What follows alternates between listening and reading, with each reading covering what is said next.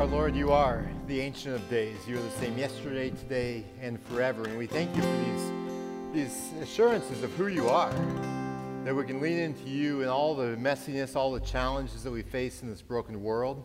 And I pray that now as we open the Scripture that you will give us insight into who you are and how you have worked in the past, and that will give us assurance and confidence as we follow you in the present and into the future. So please guide us. I pray that your word will be a lamp unto our feet and a light for our path now and in the coming days and weeks, months, years. We pray these things in Jesus' name. Amen. Now, I've been a pastor for 14 years, and I worked in college ministry for 3 years, and before that, and some between those times, I was a volunteer in ministry for 6 or 7 years. And one of the things I've learned in all that experience in ministry is that there are things that are beautiful in ministry as well as things that are messy in ministry. Now, it was the beauty of ministry that made me fall in love with ministry, especially seeing God transform people's lives. Yet I've also learned that at the same time that there's beauty in ministry, there can be messy things as well. Conflict, tricky decisions, heartbreaking situations. And one of the things that happens is that many times the beauty and the mess are actually happening at the same time, where over here there's some very difficult, messy stuff, while over here at the exact same time there's stuff that's exciting and beautiful. And if you're involved in church, and especially if you're active in ministering to others, you will experience that messy beauty of ministry. Now, the messiness can leave us disillusioned or just make us feel like we just want to be done. But this morning, I think it's going to be helpful for us to see that that messy beauty of ministry was present even back in the early church. I invite you to turn in the Bible to the end of Acts chapter 15. If you're using a Bible from the pew, we're going to be starting on page 1114. Now, the last few weeks, we've been following two church leaders named Paul and Barnabas. We saw last week how they were involved in a very messy conflict with some Jewish Christians who were absolutely convinced that if you want to follow Jesus faithfully, you need to be circumcised if you're a man. Because back then, at least from the Jewish perspective, people who wanted to honor God had to be circumcised. Now, there was a meeting of church leaders in Jerusalem, and they discerned that God's will was that to be acceptable to God, all you need to do is trust in Jesus. You don't need to follow a whole lot of Jewish rules, such as circumcision. So that was last week. Today we're going to see some things that happen after that. We're going to pick up in Acts 15, verse 36. I invite you to follow along. It says, after some days, Paul said to Barnabas, let us return and visit the brothers in every city where we proclaim the word of the Lord and see how they are. Now, Barnabas wanted to take with them John, called Mark. But Paul thought best not to take with them one who had withdrawn from them in Pamphylia and had not gone with them to the work. And there arose a sharp disagreement, so that they separated from each other. Barnabas took Mark with him and sailed away to Cyprus, but Paul chose Silas and departed, having been commended by the brothers to the grace of the Lord. And he went through Syria and Cilicia, strengthening the churches.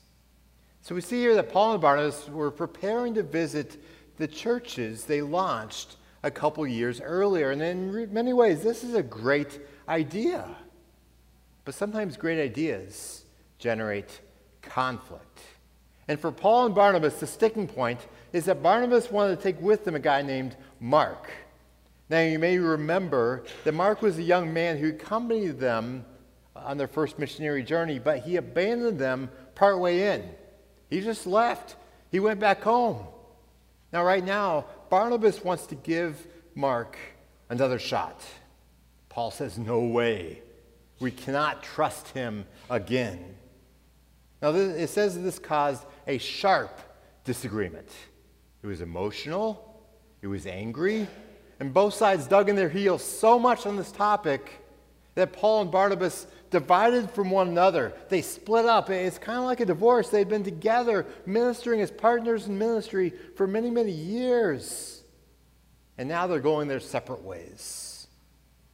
And this demonstrates that wherever there are people, there will be messiness, even in church. I mean, the ideal is that Christians treat one another with humility and respect, and that when there are disagreements, that they work through them in a way that leads to reconciliation and unity. That is the ideal that God calls us to. But sometimes things get messy because people are messy. And if spiritual giants like Paul and Barnabas struggle at times, we shouldn't be surprised when we face challenges as well in our relationships with others. Now, for Paul and Barnabas, I think their conflict really came down to personality differences. Barnabas was a guy who was very gracious and patient and always happy to give someone another chance. Paul, on the other hand, he was a very strong type A personality, very focused on effectiveness and not wanting anything to derail him from his mission. Now, years later, Paul reconciled with Mark and depended on Mark as a partner in ministry.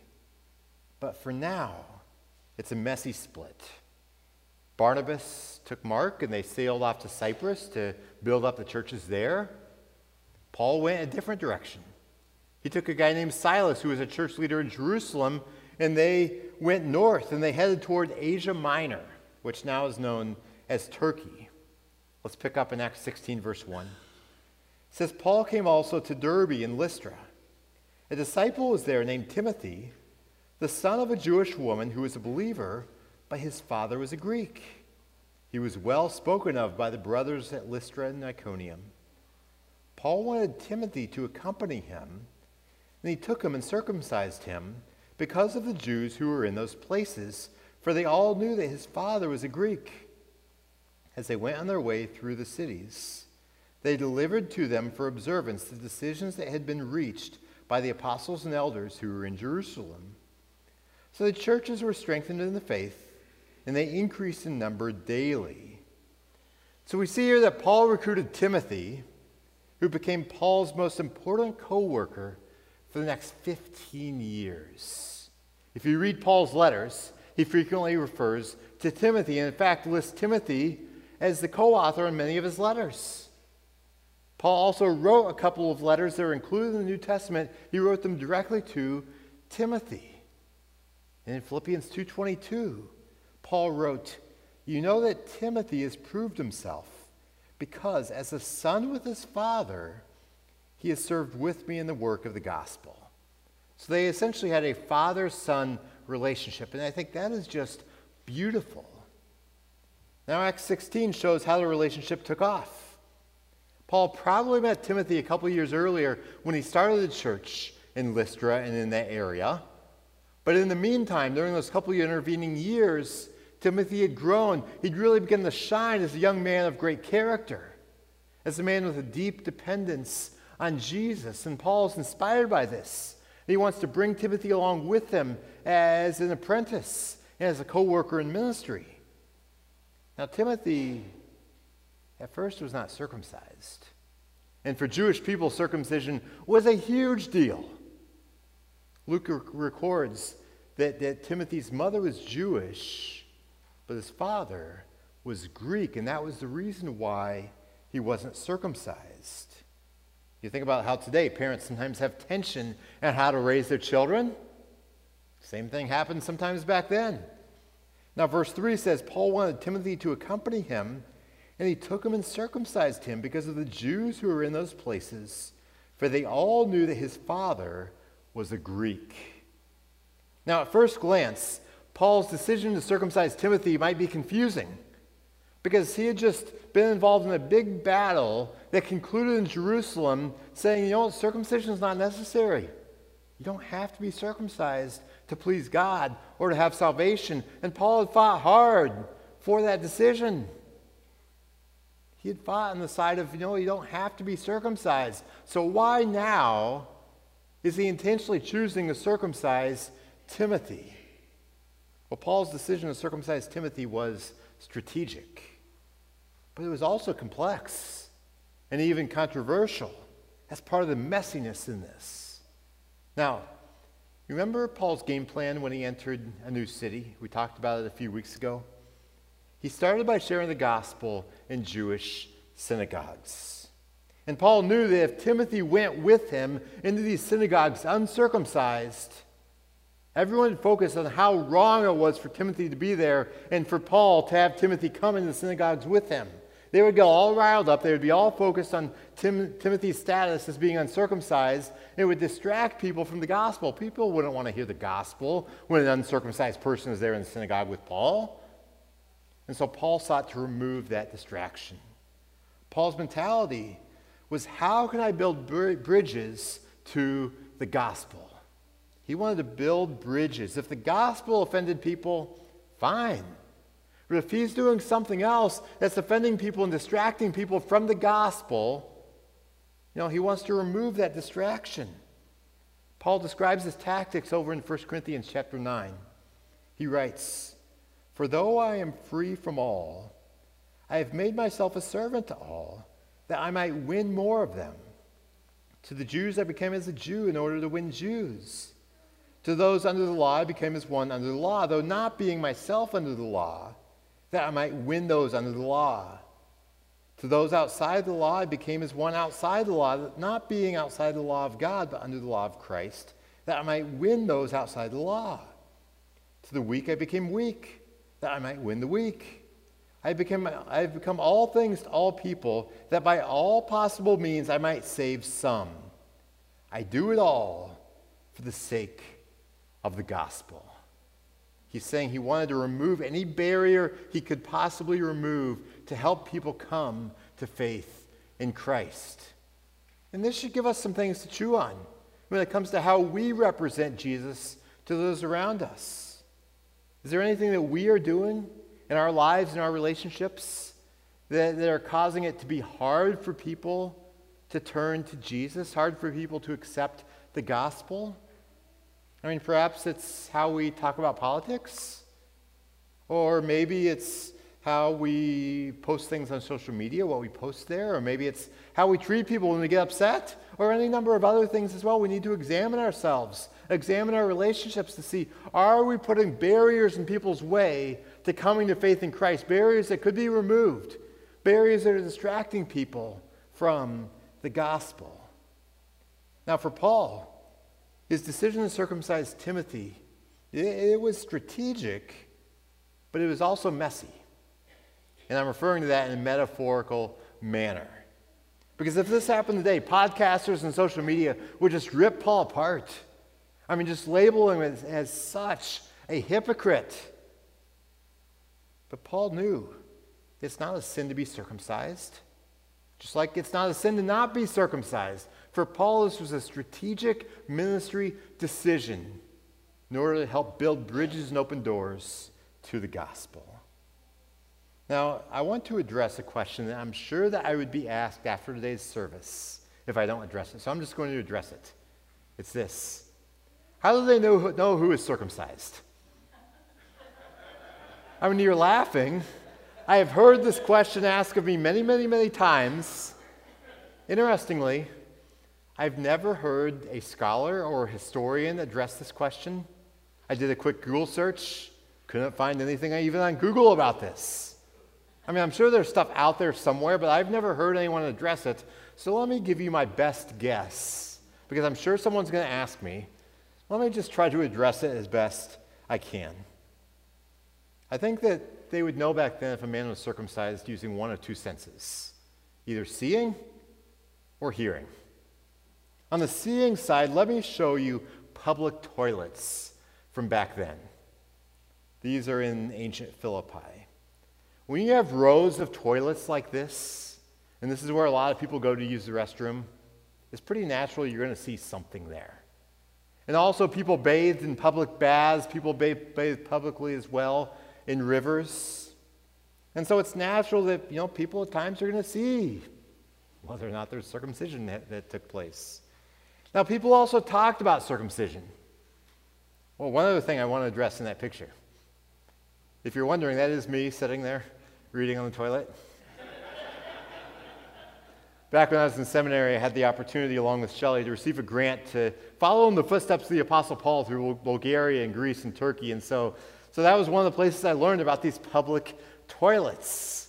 So that's kind of the seeing side. The hearing side of circumcision is that Jewish people especially talked about circumcision. I mean, it was a point of pride for Jews. I mean, I think about how in Philippians chapter 3, the Apostle Paul clearly and publicly declared that he was circumcised in just the right timing according to Judaism. And if someone entered the synagogue and there was uncertainty about whether that person was circumcised, I don't have much doubt that they would be asked, hey, are you circumcised? This would be a common topic of conversation back then. And I'm sure that the news would spread if someone who is Jewish was not circumcised. So there you go. I mean, they would either see it or hear about it. That's my best guess of how someone would know if other people are circumcised back then. But we see here that when Paul circumcised Timothy, the reaction of some may have been accusatory, but his motive in that was beautiful. He wanted to see more people come to Jesus. Let's move on now in verse 6. They went through the region of Phrygia in Galatia, having been forbidden by the Holy Spirit to speak the word in Asia. And when they had come to Mysia, they attempted to go into Bithynia, but the Spirit of Jesus did not allow them. So passing through Mysia, they went down to Troas, and a vision appeared to Paul in the night. A man in Macedonia was standing there, urging him and saying, "Come over to Macedonia and help us." And when Paul had seen the vision, immediately we sought to go into Macedonia, concluding that God had called us to preach the gospel to them. So one of the things I want to point out here is that discerning God's will can be tricky, but perseverance and flexibility pay off. Now you see Paul and his companions, they're going through what we know now as northern Turkey, and they're trying to share the gospel in some new places. But as they try to do that, the door in those places for sharing the gospel just keeps closing. Somehow they discern that it's actually God closing that door. And they end up in a city called Troas, and there Paul has this vision, kind of like a dream in the night, of a man in Macedonia who's saying, hey, come over here to Macedonia and help us. Macedonia was a region that we know today as northern Greece and Bulgaria.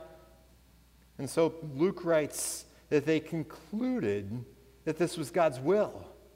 Now, they did not hear a clear voice from God, just like we today rarely, if ever, hear a clear voice from God telling us what to do. But it says they concluded this is what God was calling them to. He had closed other doors, other opportunities had come shut. I mean, it's kind of like for us. We have times where we think something's God's will. We begin to go there, but the door closes. The opportunity doesn't pan out. If that's happened to us, we're in very good company because it happened to Paul too. But even though those other doors shut, now he has this dream in the night about Macedonia. And so they think, okay, hey, we think God wants us to go over there. So they go over to Macedonia. Let's pick up in verse 11. It says, so, setting sail from Troas, we made a direct voyage to Samothrace. Now there's something significant in the pronouns there. It says, we sailed. Luke now, the author of Acts, has joined in with this missionary party, and he is now going where they are going. It says, we made a direct voyage to Samothrace, and the following day to Neapolis, and from there to Philippi, which is the leading city in the district of Macedonia and a Roman colony. So it's time now to pull out a map so we can see where they're going, just to kind of get a geographical sense of what's going on. So this journey began a long way off the map over to the right. Now you notice down in the lower right corner of the map, you see Lystra. That is where Timothy is from. That's where he joined into the journey. And then they trekked through what we know as northern Turkey. That's where it seemed like doors were shutting for ministry. And then they came to Troas, and from Troas, they sailed across the Aegean Sea. They stopped for the night in Samothrace, a little island there. And then they went on and docked in Neapolis. And from Neapolis, they went 9 miles overland to the city of Philippi. And this is the first time the gospel entered Europe. So this is monumental. Let's pick up in verse 12. Luke writes that we remained in Philippi some days. On the Sabbath day, we went outside the gate to the riverside, where we supposed there was a place of prayer. And we sat down and spoke to the women who had come together. One who heard was a woman named Lydia from the city of Thyatira, a seller of purple goods, who was a worshiper of God. The Lord opened her heart to pay attention to what was said by Paul. After she was baptized, and her household as well, she urged us, saying, "If you have judged me to be faithful to the Lord, come to my house and stay." And she prevailed upon us. So we see here a woman named Lydia turned to Jesus. And this is a beautiful encounter. And it took place next to a small river just a little bit outside the city gates of Philippi. Now, it's possible there may have been a synagogue there, but probably not. In order for a synagogue to form in the city, there had to be at least 10 Jewish men gathered there in that city who lived there. But there were probably not enough to form a synagogue. So on this Sabbath morning, Paul goes outside the city gates to where he imagines that people are probably gathered for prayer, and he comes upon some women who are gathered there for prayer and worship. And he shares the gospel with them, and then Luke highlights one of those women in her story. Her name is Lydia. Lydia was a merchant who sold purple goods, mainly purple cloth. Now, purple dye was quite rare back then, so purple products were pricey. Now, Lydia was from Thyatira, which was actually a place where they had a good source of purple dye, and she set up shop in Philippi, which was along one of the main roads in the Roman Empire.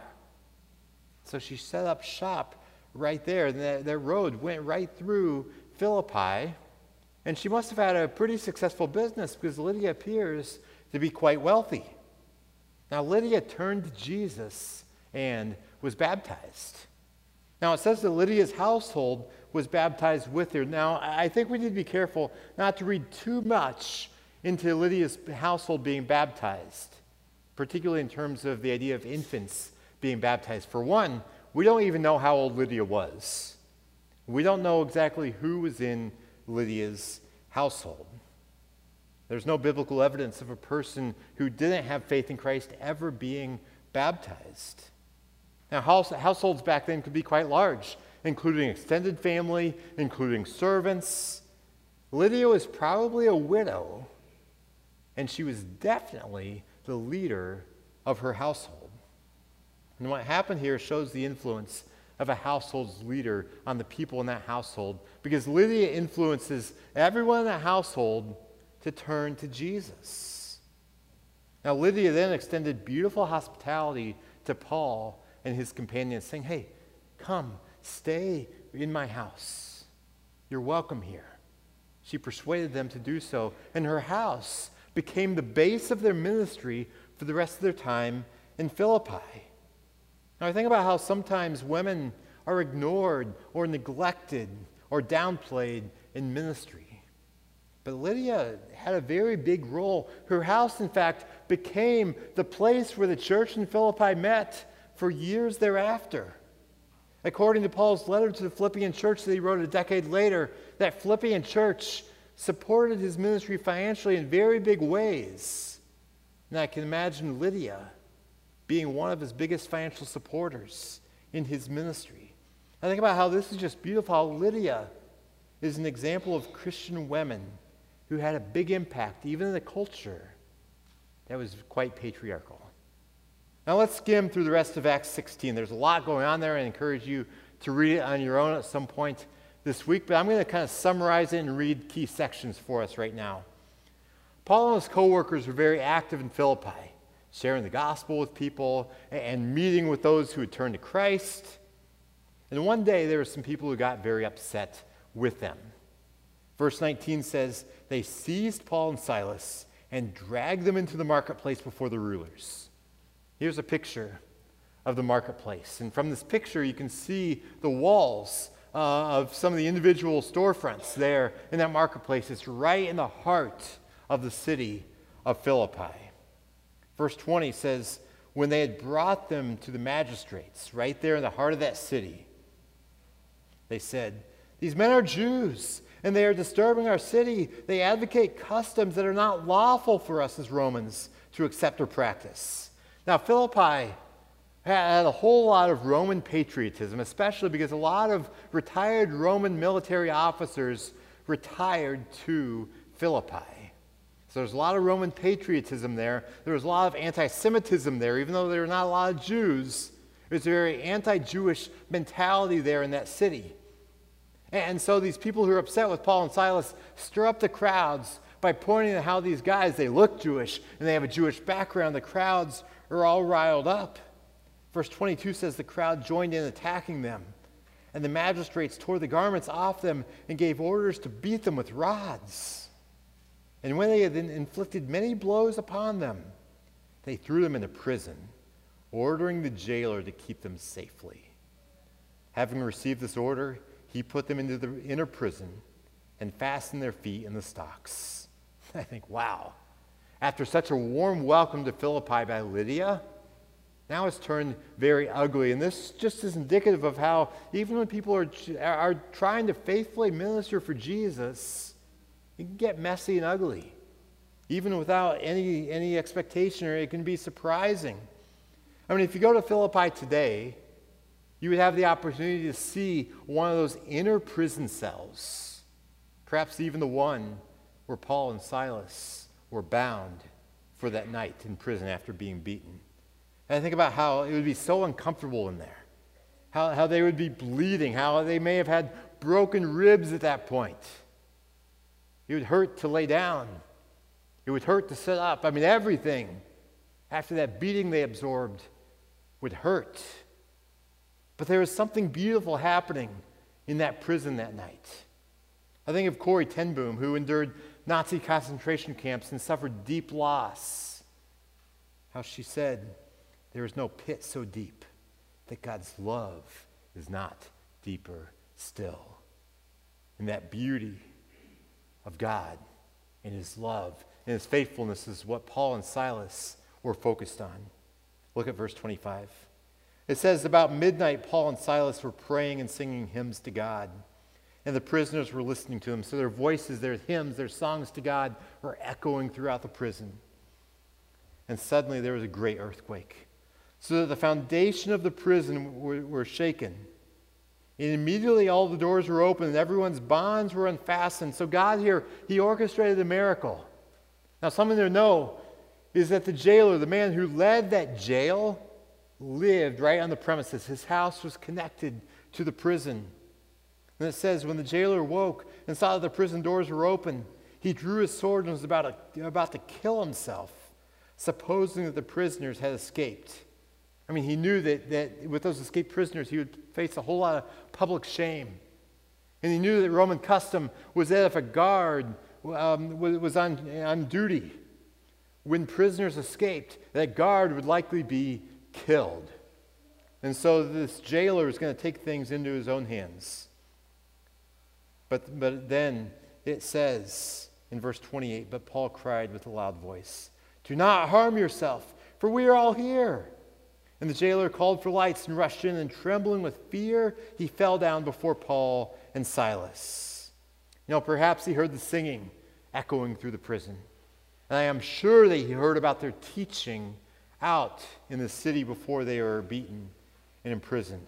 Verse 30 says, then he brought them out and said, "Sirs, what must I do to be saved?" And they said, "Believe in the Lord Jesus, and you will be saved, you and your household." And they spoke the word of the Lord to him and to all who were in his house. And he took them the same hour of the night and washed their wounds. And he was baptized at once, he and all his family. Then he brought them up into his house and set food before them. And he rejoiced along with his entire household that he had believed in God. So we see that God redeemed the pain of prison by turning the jailer and his family to Jesus. And if Paul and Silas hadn't been imprisoned, the jailer may very well endure eternity in a much greater prison of hell. But instead, he and those around him are experiencing new life through Christ. And so I look at all that we've covered today. and think, this is such an epic story. And it's a true story of what happened in history. It's the origin story of the church. I mean, it's kind of like something you see in a movie, but it's real life. And the story is continuing down through the centuries. Even today, we can live into the story. We can be a part of what God is doing through the church that began 2,000 years ago and is continuing today. Now, as we're involved in church, we are likely to experience at times things that are difficult. I mean, if you're significantly involved in ministry, I am sure that you've experienced times of conflict or times of confusion or sadness. That's the messy side of ministry. It's really the messy side of life in this broken world. Yet, God is also at the same time doing something that is beautiful. I mean, I just think of the church that met in Lydia's house. You have Lydia, who is an immigrant from central Turkey. You have this man who led the city jail, an unlikely convert who had an amazing testimony. You also probably have this former slave girl who'd been a fortune teller. We didn't see her story today, but it's right there in Acts 16. We skipped over. I encourage you to read it because she's actually the reason why Paul and Silas are in jail in the first place. But there's a decent chance that she is there as well. And lots of unnamed men and women who are all gathered together worshiping Jesus. Church certainly can be messy, just like life can be messy. But also, because of God's work, it can also be so beautiful. Let's pray. Our Lord, we thank you that you give us the honor and privilege of knowing you through Jesus, and that you give us the opportunity to be gathered with a church family, with brothers and sisters in Christ, who we can be unified with and following you and in representing you to the world around us. Lord, we know that human families can be messy, and your family in this broken world at times is messy as well. Mission can be messy. There are a lot of things in this world that are confusing, that are tricky, that can even be painful metaphorically and literally. Yet, Lord, I pray that in the midst of messiness that you will remind us of the beauty of what you are doing and how we get the privilege of partnering with you in the work that you're doing of redeeming this world through Jesus. Lord, please give us wisdom and give us perseverance to follow you faithfully. For you are King above all else. You are one who rules above all else, and you are working all things for our good ultimately and for your glory. Lord, please help us to trust and follow you and have wisdom to represent you well by the power of your Spirit. We pray these things in Jesus' name.